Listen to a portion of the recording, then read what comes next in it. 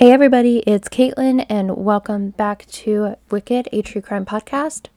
I am coming on here because I wanted to give some additional information regarding my last podcast because I did get a couple of questions after it. In my last episode, Officer Down, I discussed the deaths of Sergeant Hamsey and Lieutenant DeMonte from Bristol, Connecticut. I had mentioned that there are two charities that have been verified by the Bristol PD, but there are differences between them. It doesn't make one less important than the other, but I did not touch on the other charity as much as I should have. I don't think it matters what you donate to personally, because as far as I'm concerned, they both benefit the families. So we'll get into it anyway, though. So here's the full information regarding both charities. First, we are going to start with Fund the First. Fund the First is a crowdfunding site tailored specifically for law enforcement and first responders. The funds will go directly to the widows of the officers. I will post a link in the description box, and I'm looking at the website now. The money raised for the officers through this charity has reached nearly $600,000. That is incredible. The second charity, which I mentioned in the last podcast, is the Bristol Police Heroes Fund, which is in partnership with Thomaston Savings Bank.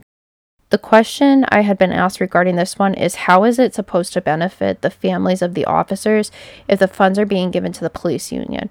So here's the deal. It will help them, but it's a little different.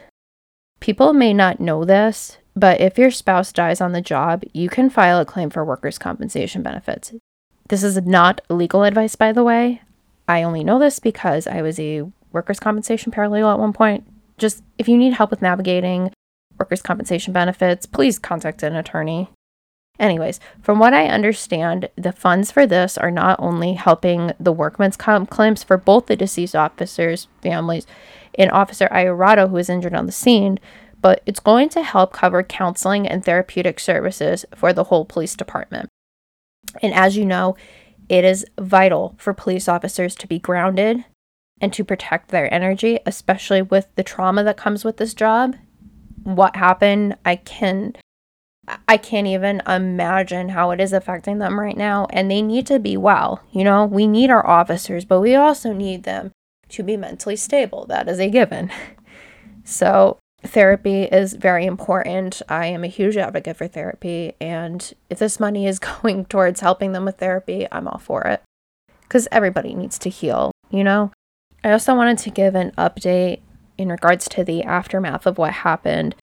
So according to a press conference with Police Chief Gould a few days ago, Officer Iorato is recovering very well. He is eager to get back to work, and he wants to be able to get back out on the streets and do what he does best. However, it is going to be a matter of baby steps. And that includes possibly doing administrative duties at first. And then once they feel that he is well enough to go back out and be a police officer out on the street, then that is what they will do for him. It's going to take time. You don't heal overnight. I don't know what's going through his head every day, but I can imagine that wanting to go back to work is maybe a trauma response. Because think about it, there are a lot of people that when they're going through something really personal, they divulge in their work. It keeps them motivated. So, and I think it's a routine as well, because when you go from having a routine to not really having one at all, I mean, that can be kind of like a culture shock, right? So I really am glad that he is recovering as well as he is for how serious his injury was. And I wish him nothing but the best.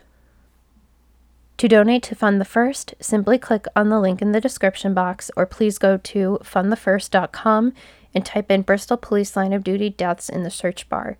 To donate to the Bristol Police Heroes Fund, click on the link in the description box or go to thomastonsavingsbank.com/hero. Again, that is THOMASTON savingsbank.com/heroes.